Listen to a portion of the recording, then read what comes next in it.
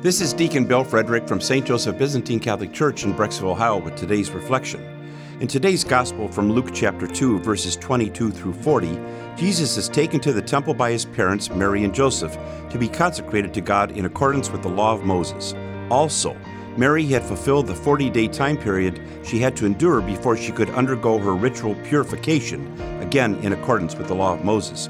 Also, Jesus, Mary, and Joseph were met at the temple by the elder Simeon, who declared to anyone and everyone that in the person of the baby Jesus, he was seeing the salvation of mankind. Also, Anna, the prophetess, gave thanks to God and spoke about the child Jesus to all present in the temple who were awaiting the redemption of Jerusalem. Yes, a lot was happening in the temple on that day over 2,000 years ago.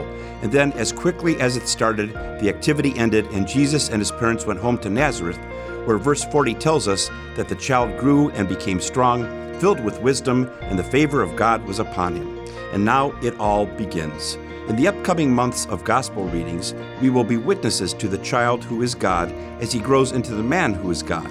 And as the elder Simeon and prophetess Anna predicted, we will be witnesses to the events of history that led to the redemption of mankind by the sacrificial death of Jesus Christ on the cross. Yes, by attending Mass on a regular basis, we will hear the scripture readings that tell the story of the devil's defeat and Christ's victory over death. We will experience the predictions of Simeon and Anna come true.